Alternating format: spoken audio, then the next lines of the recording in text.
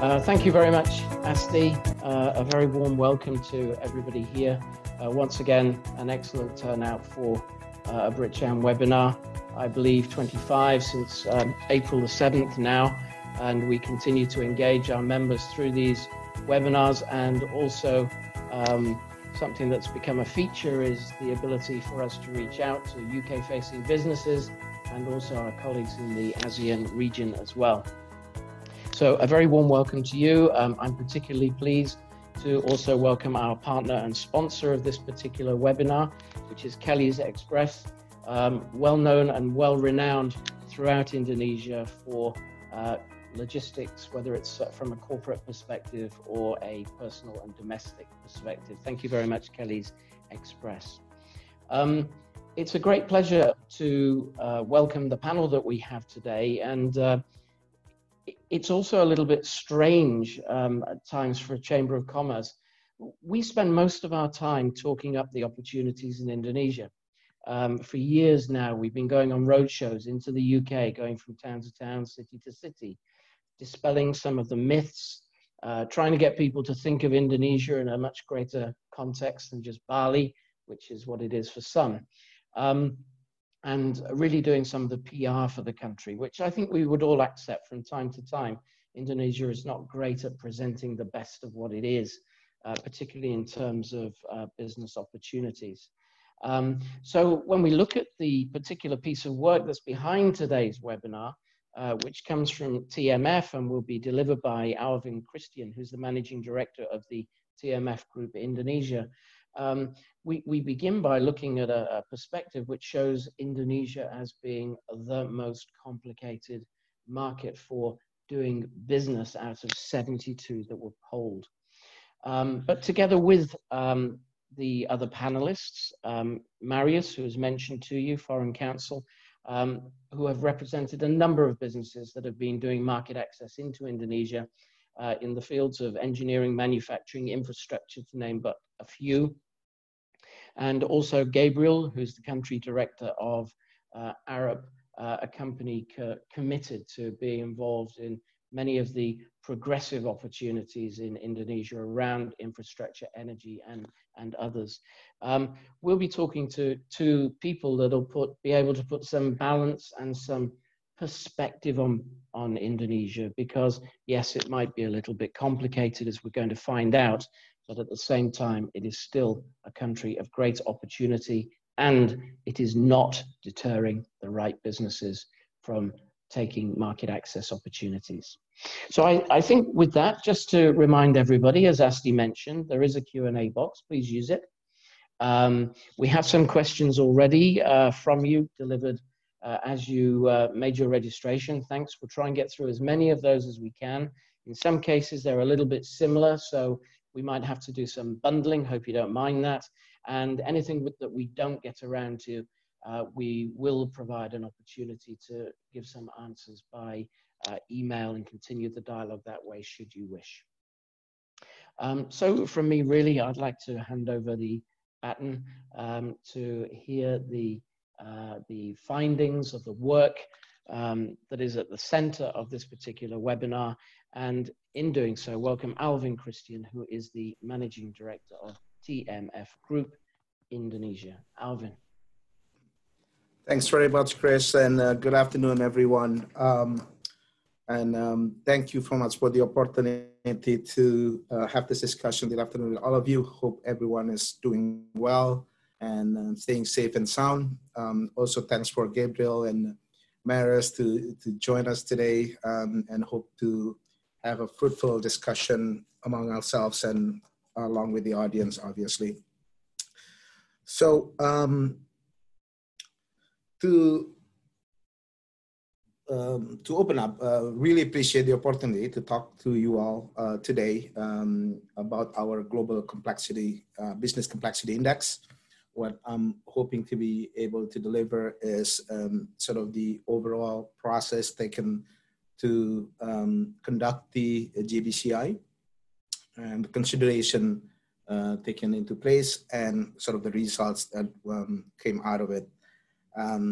But before we do that, to set the context for our discussion, I thought it would be helpful for me to give a brief overview of who we are, TMF Group, and what we do. So TMF Group, simply put, as a tagline is showing there, we make a complex world simple.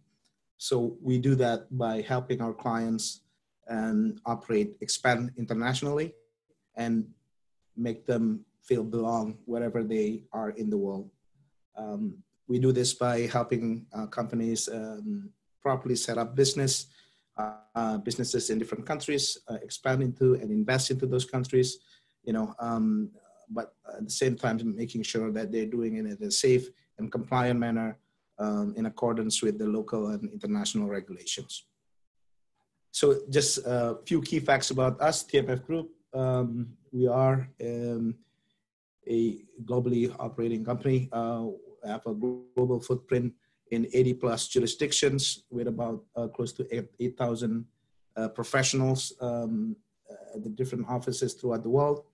We are globally certified from an ISO and ISAE perspective, as well as business continuity program perspectives.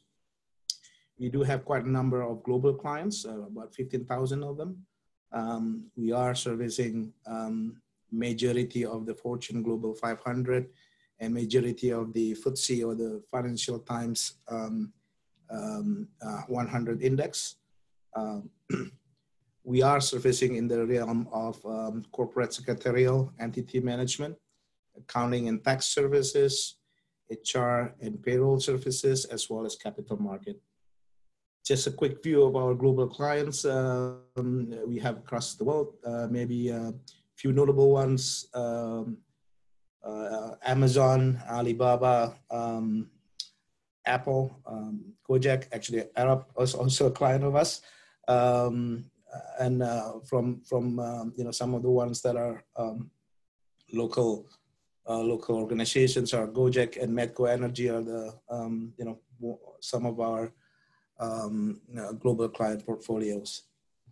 So this is actually a study that has been conducted that kicked off about 7 years back. So this is the 7-year TMF Group conducted the study. The study itself is conducted based on 3 essential categories being listed here. One is the rules, regulations, and penalties. 2 is the accounting and tax. And 3 is the HR and payroll, i.e. labor law environment. Hopping over to the results of the 2020 Complexity Index study. This is a snapshot of the most complex jurisdictions dependent upon the different regions we operate in. You can see that Indonesia on the right side there has the unenviable position to be ranked number 1 from the perspective of business complexity in all the jurisdictions that we operate in. So about 77 of them, and followed closely by Brazil, and then Argentina and Bolivia that are on the Americas region of our operations. Conversely, on the other side of it, the 3 most simple jurisdictions are represented here. Americas with Curacao, and USA and Jamaica hold the number 1, 2, and 3 of the simplest jurisdictions to operate in. And while in APAC, Hong Kong has the highest rank of the simplest jurisdiction for APAC, followed by Singapore and New Zealand. To give a better context of the study and the results, thought it'd be helpful to look at a couple of jurisdictions in APAC, in Asia Pacific, to get a better sense of the different nuances of the JBCI. So the first one here we have China. China is the 6th most complex globally, and 2nd most complex jurisdiction in Asia Pacific, next to Indonesia. Key challenges resulting in the complexities are the trade war or the trade tensions between US and China, and obviously play a big factor to the ability to get set up and get operating in China. In addition to that is the layers upon layers of legislation and regulations that are quite decentralized. There is the central government mandates being obviously controlled and managed at a central level. And then you have the provincial level regulations as well as interpretations that could vary quite drastically from one to another. On the other side of it, there are a couple of main drivers of the simplicity and what make China attractive for investors. One is the incentives for multinationals companies to enter China and market their products within China jurisdiction. The second point there is the the foreign investment law that just came into place earlier this year in January 2020, which essentially streamline and simplify the process to create joint venture or create a foreign entity within the China jurisdiction. Next example we have here is Malaysia, which is our closest neighbor, maybe next to Singapore. So Malaysia is ranked number 9th most complex globally and 3rd most complex in Asia Pacific, next to China. The challenges faced by Malaysia are cumbersome incorporation process with multiple applications and requirements needed, which obviously slow down the process of incorporation. The secondary challenge there is the prescribed form and template being used, whereby the language requirement is in Malay. And then there's a bit about the digital signature, which also is a nuance we're still experiencing in Indonesia, where it's still not widely accepted. On the other side of it, you have some drivers of simplicity in Malaysia, where one, the legal system in Malaysia is based on common law. Number 2, the convergence of accounting practices in Malaysia to the International Financial Reporting Standard, or IFRS, and the appetite or desire by the Malaysian government to simplify the process of incorporation and getting set up, or the directorship requirement to attract more FDI into the Malaysian market. Next is the country that's probably the simplest or second simplest jurisdiction in APAC, which is Singapore. Some of the challenges in Singapore being a hub of a lot of multinational companies are the scrutiny around BEPS, which is the base erosion and profit shifting, and countermeasures by the OECD to minimize the shifting of profit into the country. And then the other one is the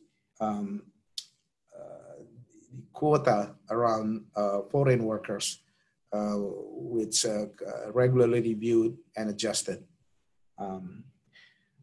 On the other side of it, where it has a lot of, is the drivers of simplicity. One is the corporate tax rate, which is quite competitive at 17%. And then there is also the tax treaty or double tax agreements signed with over 80 different countries that which make Singapore an attractive place to operate, or designated as a hub.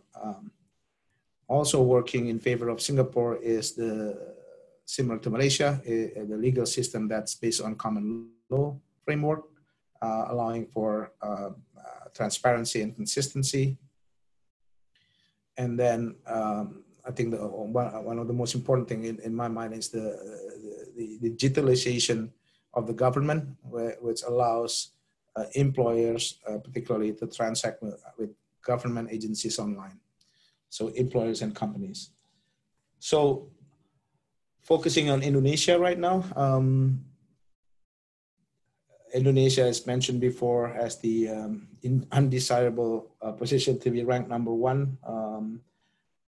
The area of complexity in Indonesia, the first ones are the multiple layers of legislations, sometimes called as legislations obesity, whereby we have 30,000 plus of regulations and legislations that sometimes are overlapping and contradictory. This is usually happening at the national level, presidential, and then you have the provincial, and you have the ministry. So, that's obviously the obvious challenge with operating in Indonesia. The secondary challenge with operating in Indonesia is the negative investment list, which is consisting of 500 plus business fields, 515 to be exact, which restricts the percentage of foreign ownership within each industry sector. And it is regarded as one of the primary obstacles to operating or expanding into Indonesia. On the other side of it, for Indonesia, we have the strong desire from the government to increase FDI and create Indonesia as an investment haven, investment destination globally. And a lot of efforts have been put in. One that has been in place for a while now is the OSS, the Online Single Submission System, which is intended to speed up or streamline the process of application or incorporation of an entity in Indonesia. There is another effort addressing the negative list of investment. The idea is to convert that from a negative list of investment into positive investment list, which is expected to be implemented in this year, 2020, which obviously will open up more sectors of the Indonesian economy to FDI. Another effort being ongoing is the Omnibus Law being considered. The idea is to, again, finalize and implement Omnibus Law in 2020. The intention of Omnibus Law is to revamp and streamline the number of regulations in place. Essentially, the regulation about obesity alluded to earlier. From the perspective of accounting and tax, the challenges in Indonesia is punitive tax laws regime with significant fines and penalties, up to 100% in some cases. Rules and standards that are different, set by different authorities can vary significantly in terms of implementation. And then also just the number of reporting requirements needed. Case in point listed here is for financial service companies, whereby they must report business activities in various shapes and forms to the Ministry of Finance, as well as to the Financial Services Authority, or OJK, as well as to the Central Bank of Indonesia. Simplicity drivers for Indonesia from the perspective of accounting tax are the multiple tax incentives in place now, reacting to COVID. Some of the government schemes being earmarked for tax incentives. I think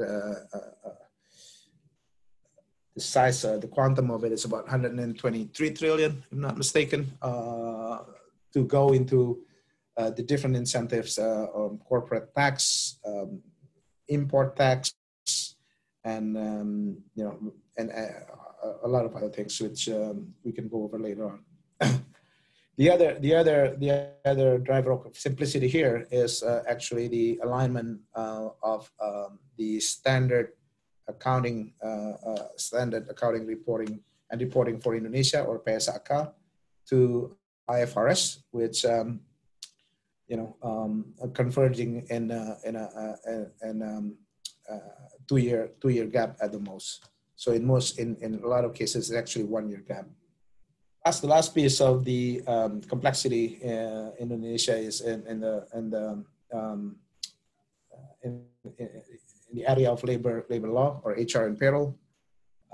The challenges here is the stringent manpower law, which heavily favors employees and restricts disciplinary actions against underperforming employees.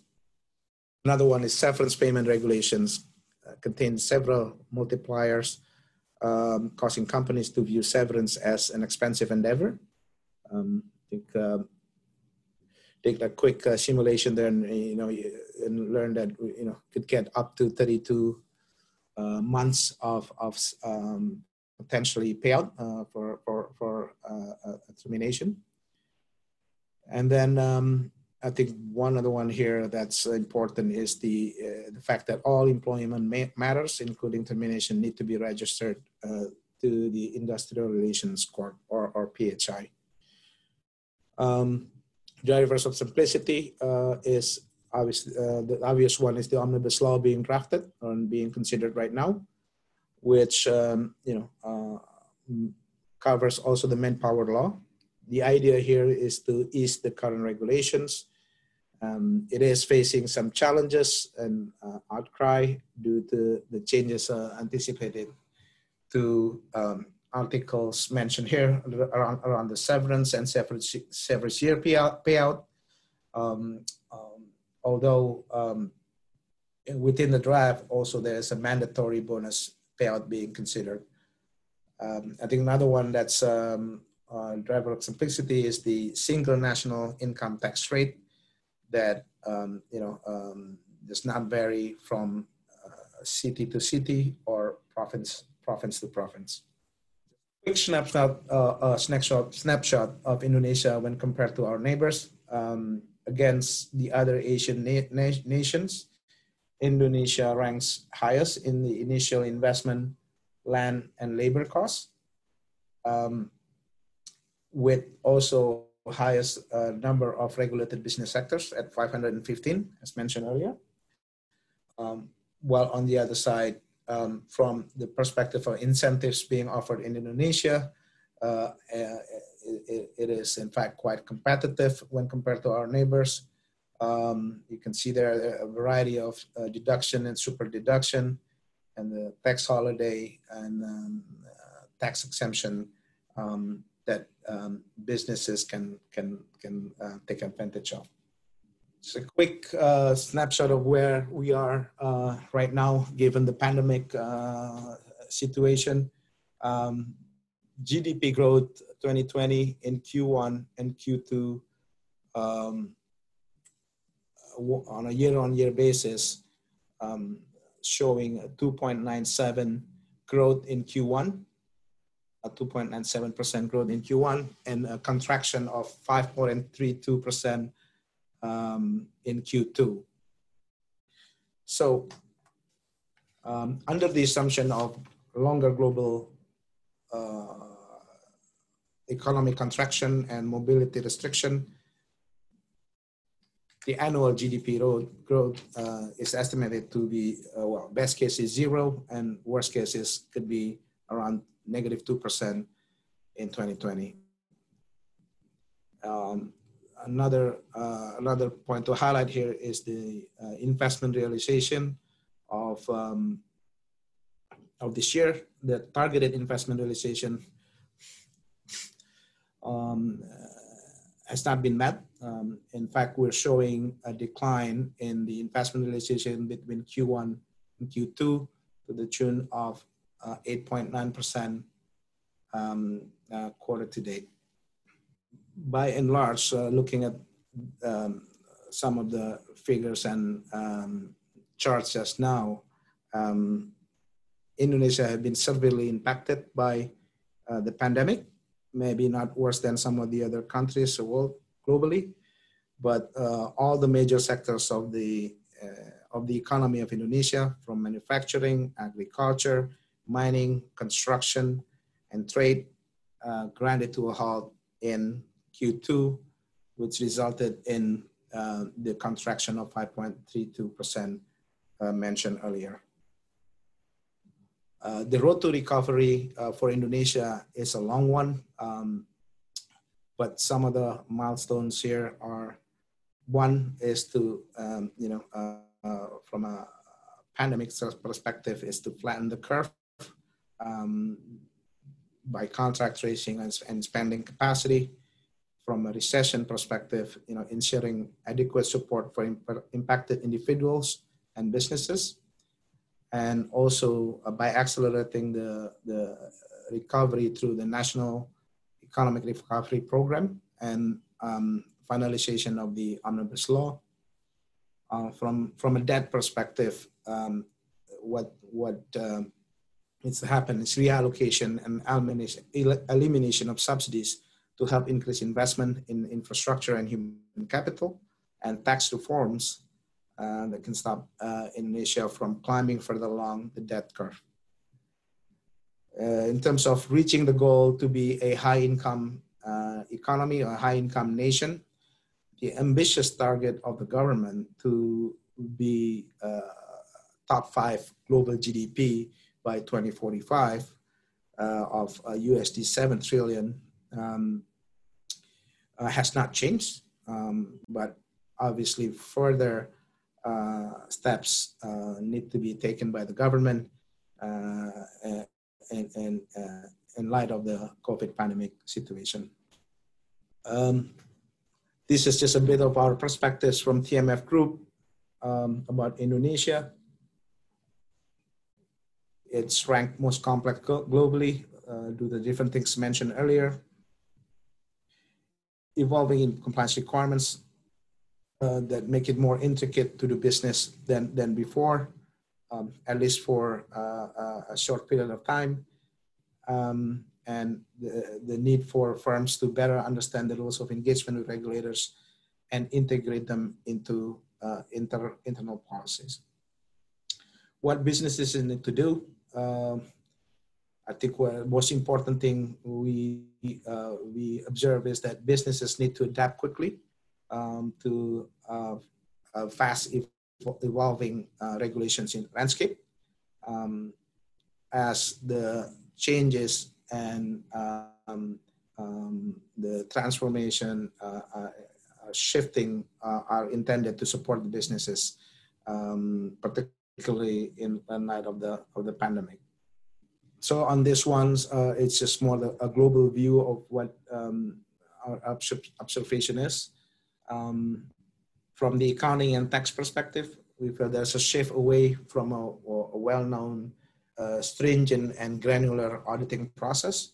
There is a technology adoption for taxation processes that continue to accelerate globally through the different cooperations by the different governments. Rules, regulations, and penalty, relooking of regulations for paper and seal culture, which is one that obviously a challenge at the moment. And then on the human resources and payroll side, leading the way many aspects of payroll and benefits, and having measures in place to support the economy, the recovery, and the workforce. How to mitigate the complexities? At a high level, there are 4 things that we would recommend here. One, particularly in light of the pandemic situation, is very important to manage your liquidity, right? 2 is to have a local trusted partner that can give you guidance, give you insight, has the knowledge and the know-how, and can help you manage to navigate through the complexity. 3 is take full advantage of the available government schemes and supports. BKPM, the Investment Coordinating Board of Indonesia, is very focused on debottlenecking the obstacles for investment realizations right now. And then 4 is focus your time and effort in growth activities to tap into the potential of the market. And then this is just a recap of what we covered earlier in terms of our provision of services and solutions we have for our clients. Again, corporate secretarial, HR and payroll, accounting, tax, and capital market and fund services. So with that, I am concluding my presentation. So back to you, Chris. Alvin, thank you very much indeed. It's a very, very interesting piece of work. Particularly interesting to see some of the comparative information across some of the neighboring countries. And also, I think we welcome you choosing some direct comparisons with China and Malaysia as well. And perhaps we can pick on one or two points that came out of there. So without doubt, using the parameters that were used in this piece of work, this survey, Indonesia has come out as the most complex country of 70-odd countries surveyed. But right the way through that presentation as well, I kept on seeing lots of positivity around the opportunities, around a commitment to simplification, a commitment to and recognition of some of the areas such as the negative list becoming positive list and so on, that have been impediments to Indonesia being as popular as it should be, given the size. I'd like to bring in Marius, if I may, at this stage, before I go formally into some of the Q&A. I mean, Marius, you're a professional advisor through your legal firm, and as such, you are dealing with companies that are taking a close look at market access at Indonesia, and without doubt, your firm must also be guiding them as to how those opportunities and how doing business might compare to other countries that they would be considering. To what extent do the findings of this survey actually resonate with how you are guiding the businesses that are your clients, and also with the conclusions that your clients are making with regards to Indonesia? Yeah, thank you, Chris, and thank you to Bricham for the opportunity to speak today, and also to Pak Alvin for the excellent presentation. And certainly many of the points that Pak Alvin touched on do resonate. And, you know, I think it is understood that Indonesia is a complex jurisdiction to do business, and it has a very complex regulatory environment. However, at the same time, it's clear that the government has recognized that that is the case. And the government has taken quite a number of steps to try and address this. And also is very clear that Indonesia is actually open for business. And the government at a central level is very interested in welcoming and attracting foreign investors to Indonesia. So I think, you know, that's also something that's important to bear in mind. Against our background, we help clients come in and invest in Indonesia for the first time at different levels, or enter into different trading and distribution arrangements, as well as in terms of their existing operations in Indonesia. And, you know, from on the ground, I guess, perspective in the trenches, I think a lot has already actually been done to bring a lot of the initial licensing processes for establishing companies and platforms in Indonesia, bringing them online and streamlining a lot of those processes. Although, as we've heard, there's still a lot of licenses to go through, still a lot of entities to talk to. I think the next step is to bring that into the operational sphere as well. And so we also deal with a number of clients that have existing operations, but still continue to address and deal with problems. I think for companies that are coming in for the first time, I think probably the key thing to bear in mind is really that to be very cautious about adopting a strategy used in a home country or in other countries and just trying to enforce that carte blanche in the Indonesia context. And of course, every country has its differences and particularities. And I think it's particularly important in the case of Indonesia to bear those things in mind, to bear those particular constraints and other issues and challenges which we've discussed during this session in mind, and adapt strategies in relation to that, and perhaps take new and innovative approaches which perhaps wouldn't apply in other markets, but can actually apply in Indonesia context. And we do have some examples of companies who have stayed in Indonesia for the long haul and have really been successful. And once you do establish and find a platform and strategy that works for your business, you suddenly unlock the huge potential and opportunity of Indonesia, which everyone is familiar with. So it's not to say that this is it's a big market. It's something that has to be considered, but at the same time, it's particularly important to use resources on the ground, in order to ensure that a strategy can be adapted to the market and some of these challenges can be successfully navigated. Thank you, Marius. And I think throughout this, what we're going to find is we'll keep coming back to, yes, difficult, yes, complicated, but can be navigated. And some of the solutions to the navigations is about having the right support systems around. And I think we'd all agree that there's a great deal of professional guidance and in-country experience available to businesses that are looking to come into Indonesia. Gabriel, if I could bring you into the conversation here. Alvin did happen to point a finger at you being Arup, being a client of TMF.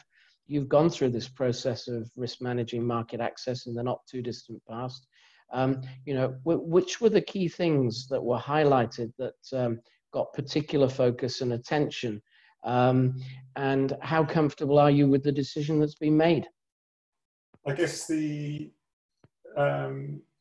probably the single trickiest area for us has been starting a business, the formalities around starting a business. I mean, there are different indices. So there's the TMF index, which is about business complexity. Other organizations also run indices. The World Economic Forum has its Global Competitiveness Index, which is essentially about productivity. And on that scale, Indonesia is 50th out of 141. So a pretty respectable level in the scores. And then, of course, there's the World Bank's Ease of Doing Business Index. And back in 2014, Indonesia was languishing at number 120 out of 190. And in 3 years to 2017, it climbed up quite dramatically to number 72, 73, which is where it's been stuck since. But the point about that is that improvements have taken place, and with effort they do take place. But also within those indices, they're an aggregate of a number of different scores. And while on the World Bank rating, Indonesia is at number 73, if you look at starting a business, it's 140 out of 190. And that's certainly been our experience here. I mean, globally, we're an employee-owned company. And that means there's a particular level. We try and squeeze the whole world, the 30-something countries that we have offices in, into a single model of trust ownership. So we have a very, very particular demands about the way we're going to do things. When I arrived, I should have started with a disclaimer. I'm not an Indonesia expert. I've been in Indonesia just over 2 years. I've worked in a few other difficult places around the world. A few other places which on the face of it are difficult. And based on that, my observation is that Indonesia isn't particularly difficult. It has its own flavors and own characteristics. But on this business of setting up a business, it really is one. And our company secretary, who I spoke to about setting up the business here, I said, well, I'm sure it's tricky in all sorts of places, And he said, no, this is definitely the most difficult one that we've had. And like I say, when I arrived 2 years ago, my colleagues were saying, okay, we're trying to set up a third entity. We reckon it's going to take about another year. 2 years on, we're still saying we think it's going to take another year. But in the meantime, we're able to proceed with our partner company. It has absolutely not got in the way of the 5-year plan that we created 2 years ago, where we said, you know, we're going to aim to grow at about 30% a year and have 100 plus staff in 5 years' time, and we've got these financial targets. When we reviewed that after the first 2 years, a couple of months ago, we're bang on target. So there's a sort of compliance piece, which is super important, but for most of our people, that sits in the background. You know, we just get on and deliver projects for our clients in the meantime, taking advice on compliance. And I guess one thing to say about compliance is also that rules are one thing, interpretation of rules is another. And, you know, Indonesia seems to me a pretty flexible place to do business.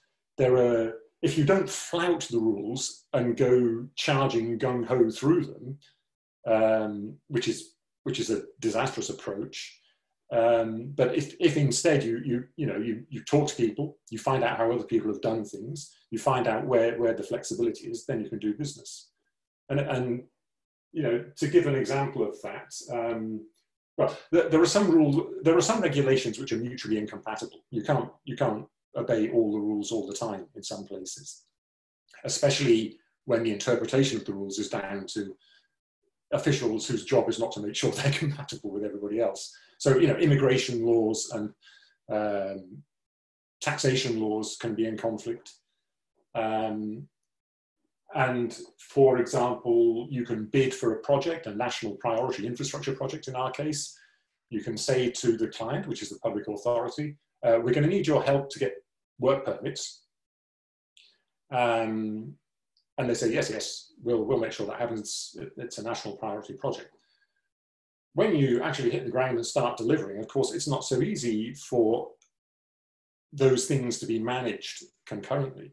And work permits it is another particular area that can be tricky. But again, you can progress with caution, taking advice, not flouting things, but seeing what can be done while other things are sorted out. Yeah, you can get on with it. Another area which I'm aware of, but which actually hasn't affected us, is the human resources. And in particular, employment conditions and the difficulty of laying people off. We're very much aware of that. But you know, we're in this for the long term. We're trying to grow a business and retain people. We tend to have very high staff retention in any case. So for our kind of business, that really doesn't worry us. We're, to use the words of one of our former chairmen, we're gardeners, not hunters. And okay, if the omnibus law is successful, that would be great, because that means the rate of growth that we're going to be achieved is probably higher, because the economy as a whole will grow faster. But if it doesn't succeed in the short term, if the change takes longer, you know, so be it. It's not a showstopper. Thanks, Gabriel. I think this really, you know, Alvin highlighted, what was it, 30,000 plus overlapping regulations, particularly highlighted the challenges in relation to manpower, the costs also. And we've had a couple of questions around the omnibus law. And of course, as we know, the omnibus law is regarded and hoped to be the solution to a lot of the problems around the complexity, to remove, or rather a way of creating an umbrella law that supersedes a lot of the overlapping laws that have gone before. But the omnibus law, its deliberation has been slowed down because of practical considerations of COVID and so on. The question comes from Anthony King, and it really revolves around a fact that those of us that are in country accept. It is unlikely to be accepted 100% the way it is. Most of us consider that it will get accepted, I think, with elements of dilution, which is the usual way, compromise. But will its diluted form, taking into account those areas where we feel there might be dilution, probably around manpower is one, will its diluted form be enough to really address the main purpose of dismantling so much of this inherited complexity? I'd like to begin with Alvin, because you've had a good 10-minute break listening to your two other colleagues here in the panel. What do you think about that? No, absolutely. I did notice that question as well from Anthony. Thanks for that question. A really good one, and I think, like you already alluded to, I think this is part of the deliberation process right now that's ongoing, and obviously more than slightly delayed given the pandemic. I think what needs to happen is I feel from my observation, our observation, that it's going to be an iterative process, right? So there need to be a prioritization, and there need to be a compromise, like you said, Chris. So that's what come into play in the near future about this. I think in terms of prioritization, the obvious ones in my mind are, one is the negative list or the positive list of investment, right? And the other one is obviously the Cipta Kerja, or the job creation, which also touch upon it, the labor law, right? But right now, the way I kind of view them objectively is, particularly maybe if we use one example on the labor law, right? You have sort of the two extreme, the two end of the spectrums, right? One, if you want to view it that way, is the current, right, the current law, and then on one end, and then the proposal being drafted or being deliberated in the omnibus. So, I think the iterative process needs to take place, and until such time, then we are going to continue to face the delays and the doubts and confusion on potential investors are coming in. But that said, the strong desire of government is definitely there, right? It's just more, again, balancing both end of the spectrums, and finding a happy medium for all parties involved. So, okay, thank you, Marius. You're a legal man. The omnibus law. What's your sense on to what extent it might need to be diluted, and would such dilution still achieve its purpose? Yes, yeah, very good question, Chris. So, just by way of background, so the Omnibus Law, this is a very comprehensive bill that covers many different sectors of the economy and many different underlying legal systems and frameworks in the so it's a huge piece of legislation, and it's been in the House of Representatives, the DPR in Indonesia, since about the middle of April. So it's been there for a number of months, and as this type of legislation moves through the House of Representatives, it goes through a number of stages of discussion. And according to our research, it's still in that first stage of discussion. There's been over 20 meetings, though, to discuss aspects of the bill. And there's usually a long list of outstanding issues that need to be resolved. And from what I understand, there's over 3,000 issues, but the good news is over half of those have now been resolved. So although the government had originally anticipated to pass the bill into law by August, and certainly we're now expecting that timeframe certainly to be pushed out, there is progress being made. Now, as has been pointed out by the other panelists, there are some very sensitive aspects of the Omnibus bill. The manpower laws and the negative list, for example, as well. But this bill covers a lot of different elements, and from the capital investment laws to business licensing system, tax issues, and other things.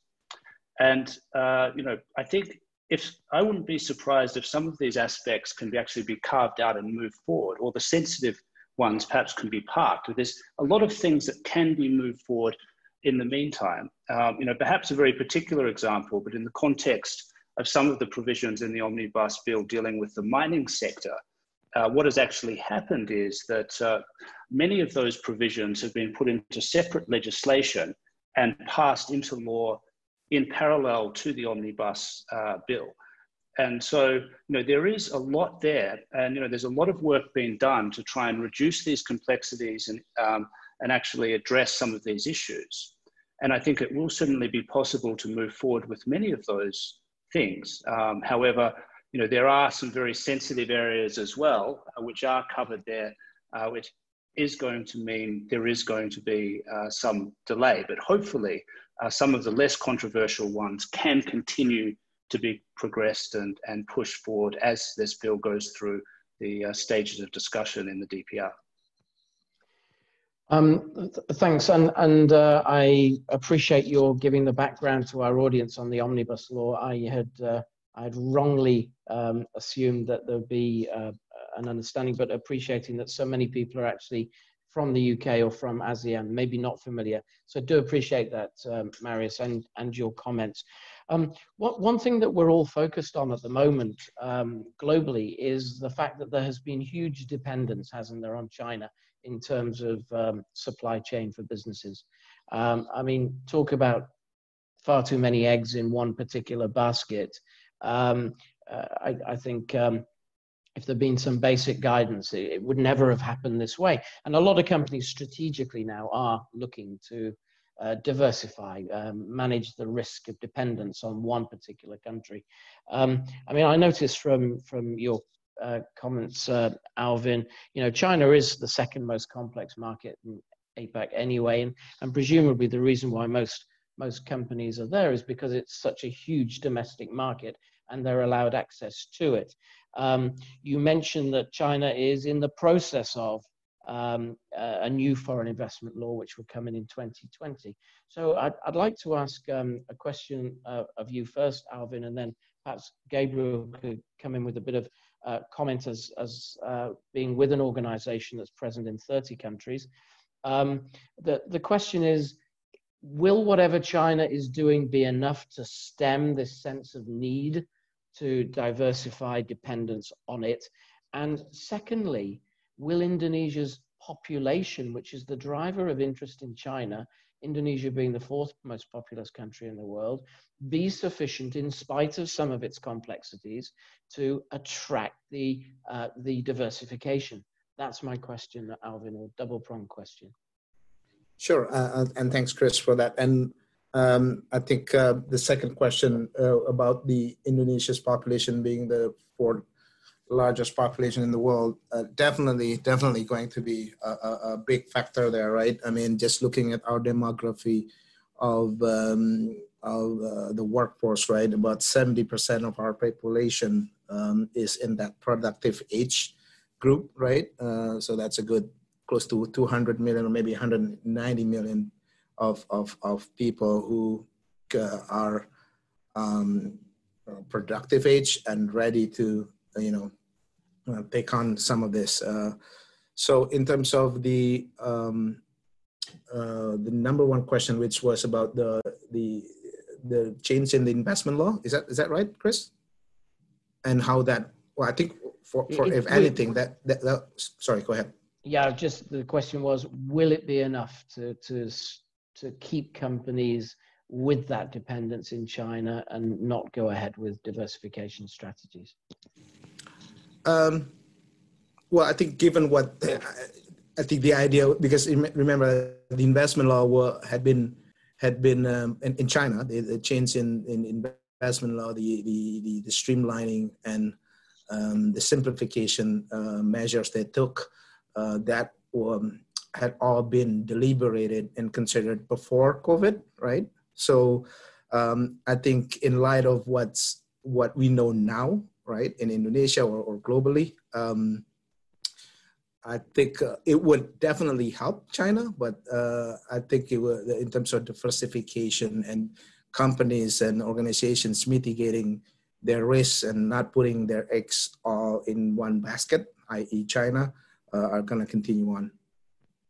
Okay, so what we're saying here is Indonesia really does, now is the time of opportunity. Absolutely. And Indonesia really does need to, even on a diluted basis, address this or get this omnibus law through, among other things, also switch to the positive list. I couldn't also help but notice Vietnam is obviously one of the main competitors to Indonesia when it comes to attracting foreign investment into the ASEAN region. And Indonesia has a high minimum wage, 279 versus 183 to pull up your stats. Things like, the cost of land, 170 versus 90, and the cost of water utility nearly double. Right. Gabriel, as somebody running a new business in Indonesia over the last couple of years, as you say, having still building your business up to its third component at the moment, how heavy have these considerations been? I mean, for us, the comparisons with Vietnam, for example, are not an issue. We're interested in Vietnam in its own right. It's got a substantial population. We're interested in Indonesia in its own right. It's got a very large population and prospects. We have an office in Ho Chi Minh City, which is at the moment about twice the size of our Jakarta office, but that just happens to be where it's developed. We're interested in both places. I mean, sticking with Indonesia for a moment, of course, if you're an investor thinking about creating a center from which you're going to export products to other areas, then it's a very different question, and that kind of competition is important. But on that point, actually, in the World Bank's ease of doing business rankings, Vietnam and Indonesia are more or less a wash just because of the things that they measure. Right. I think one's at 71 and one's at 73. But one of the other fundamentals about Indonesia is its remarkably consistent, steady growth over since almost the Asian financial crisis. If you look at the GDP growth, you'd think the global financial crisis never happened, and that's because of Indonesia's success in insulating itself from external events, which of course it can't do with COVID. But okay, it would have been great if growth had been 2% higher every year, but nonetheless, whatever it was, 5.5%, 6% steady growth over 20 years, with all forecasts saying that's likely to continue. If anything, we would be mad not to be in this market. Yeah, thank you. And even with COVID, a predicted flatlining 0% or just minus 3 or 4%, I think most countries would be absolutely delighted to have the prospect of that. And as we know, Indonesia has, in previous downturns, Indonesia has been a country that has genuinely come out with the V-shaped recovery. And it's by and large been driven by the domestic consumption. We've been running a quick question survey among our audience here today. And the question was, do you agree with Gabriel? Setup and compliance can be difficult, but it hasn't stopped us with our business plan, not including COVID considerations.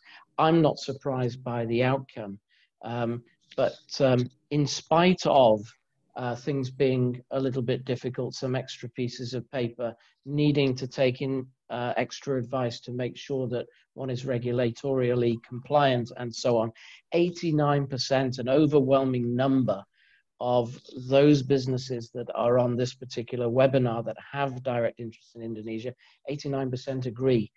So these are more annoyances rather than things that really disturb the business plan strategically. So great opportunity for Indonesia if it can just simplify things just that little bit more and make it more attractive to the people in places like the UK that are trying to do the risk management. Gabriel, you more or less gave an answer to our colleague Philomena Chen. She works with DIT within the Northern Powerhouse region. She was she was asking for a little bit of comparative information on different on attitudes and sense in different markets. Thank you for your question, Philomena. I'd now like to, we brought up to the panel the principal of our sponsor, Kelly's Express. That's Raja, a very familiar face to many people. Raja has a question that he would like to ask the panel. Raja, please go ahead. My company has been in business of bringing in expats and sending back expats. Never have I faced so many numbers of people coming in compared to going out. Now, is there something that the panel did not know against the norm? Because the last 3 months, from May, June, July, we have received 400 full containers coming, new people coming into Indonesia, professionals. How come this is possible when, according to Alvin, there are possibilities and greater difficulties, not simple enough to set up business in Indonesia? Raja, thanks for raising that. And it's great to hear it from somebody that's actually bringing these people in. Kelly's Express, thank you for that. So a huge number of people coming in and actually very few people going out. Actually, I don't think we're surprised to hear that, except to the extent, because what we've been saying consistently since the start of this webinar is actually the opportunities in Indonesia are huge.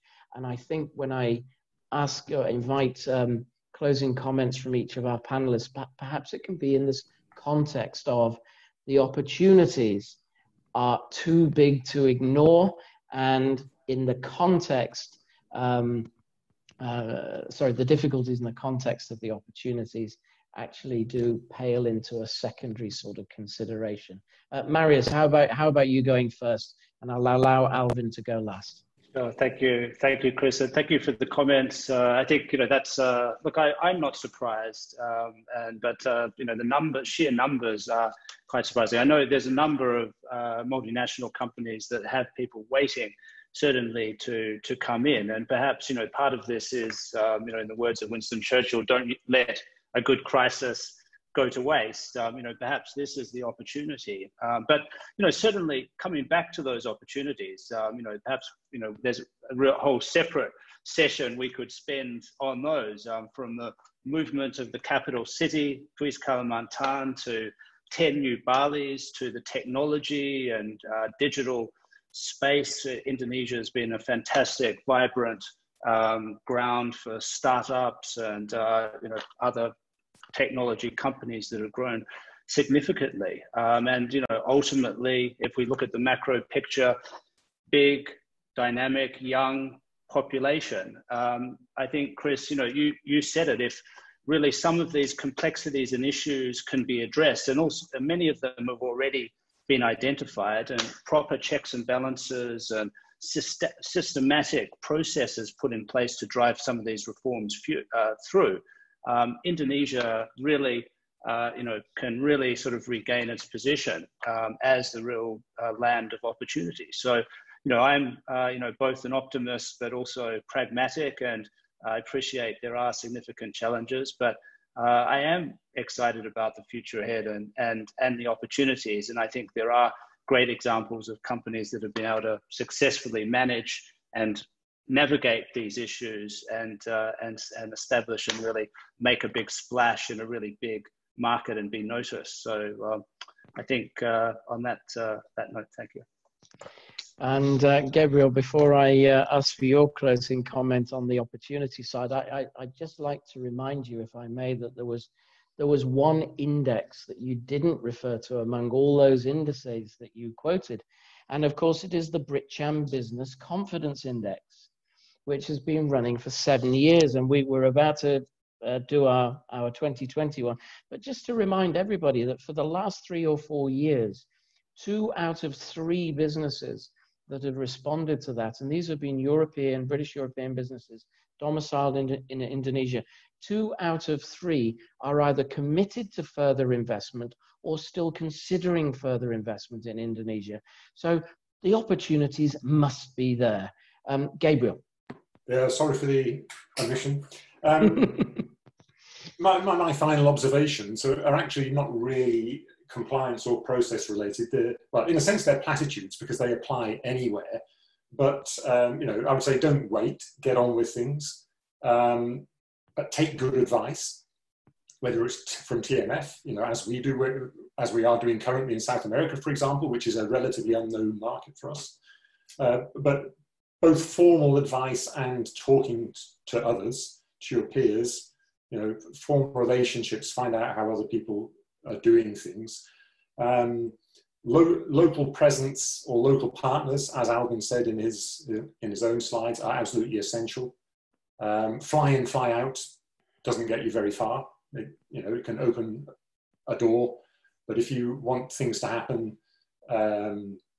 you need local partners, local presence to support you. Don't underestimate language misunderstandings. You know, if you're in an environment where your language is not the first language, it's so easy to have misunderstandings. And that applies just as much to written understandings. You might think you've set everything out absolutely crystal clear, but it gets interpreted in different ways. So it's all about communication, actually. Okay. The biggest single set of skills that you need is communication skills. Okay, thank you, Gabriel. So again, you're reconfirming the need to surround yourself with a support infrastructure that's got a lot of experience. And when you mentioned talking to others and delving into networks for anecdotal information about, you know, how to do this and how to navigate that, of course, there is no better than a Chamber of Commerce such as BritCham with such deep and diverse networks. Alvin, a few closing comments from yourself. Thank you, Chris, and thank you, Marius and Gabriel, for your comments just now. For me, I think you know, it's just you know, capping what was said earlier during the slide presentation. Is you know, and maybe responding a bit to the question about the inward or the incoming that's still taking place. I think it's you know, I think some of either the challenges with the GDP growth or the contraction we are witnessing and or we observe and all those things, those are all temporary, right? Those are all temporary. So you know, have in mind about, you know, investing and moving into Indonesia, expanding into Indonesia, developing a business. Now is the time. And, you know, I think the four key things, as mentioned earlier, is, you know, again, about managing your liquidity. And as mentioned by Gabriel and Marius, about having a local partner on the ground that can help you navigate and give guidance, you know, really understand the landscape of the rules and regulations, you know, and take full advantage of what's available for you as you are considering the investment in Indonesia. And I think most important of all is to just focus your time, attention, and effort on the things that you do best, right? The products and services that you do, and you know, and work with others who can, you know, who can help you cover some of the other risk areas as you get set up in Indonesia. Alvin, thank you very much for that. And as I restate, 89% of those people with a vested interest in this country are experiencing, are having a good experience with their relationship and their journey in Indonesia. That's a very, very significant percentage. We're at the end, unfortunately, of this particular hour that we've overrun. We've dealt with some of the questions that I haven't mentioned people by name, but we've covered them. For example, the China issue, the issue about navigating complex regulatory situations. I'd like to apologize to those people whose questions that we couldn't get round to. Tim, we appreciate your question there, from Leonard, from Andrew, from Batara, Dr. Paul Aitken. That was a human resource related question. For those who don't know, BritCham's Human Capital and Education member focus group kicks off next week. You're welcome to join that, and also the climate change group if you wish, provided that you're a member. So So thank you very much for your questions. I at this stage like to thank the sponsorship and partnership of Kelly's Express once again, greatly appreciated. Also to say a big thank you to our panelists, Alvin for sharing the piece of work from TMF that's been at the heart of this particular webinar, to Marius, working partner with a legal firm here, and advising companies with their market access issues as well, and Gabriel, who has gone through this, went through many parts of this journey just a couple of years ago, and is already experiencing some of the benefits from the opportunities that are Indonesia. I noticed that 60-something% of the people on this call are in fact non-members of BritCham. We've had a non-charging policy. We're keeping it going for now. You're very welcome to join us. But what we'd really like is your vote of support by turning your interest in our webinars into interest in corporate membership of BritCham. You really will reap the rewards. I'd just like to wish those of you who are UK facing a very good rest of your morning. Those of you who are over here in Southeast Asia and in particular in Indonesia, very good afternoon, soon becoming evening. Thank you for joining us. Please keep an eye on our webinar schedule for other webinars that we know are of particular interest to our membership and our stakeholders. Thanks for joining BritCham on this occasion.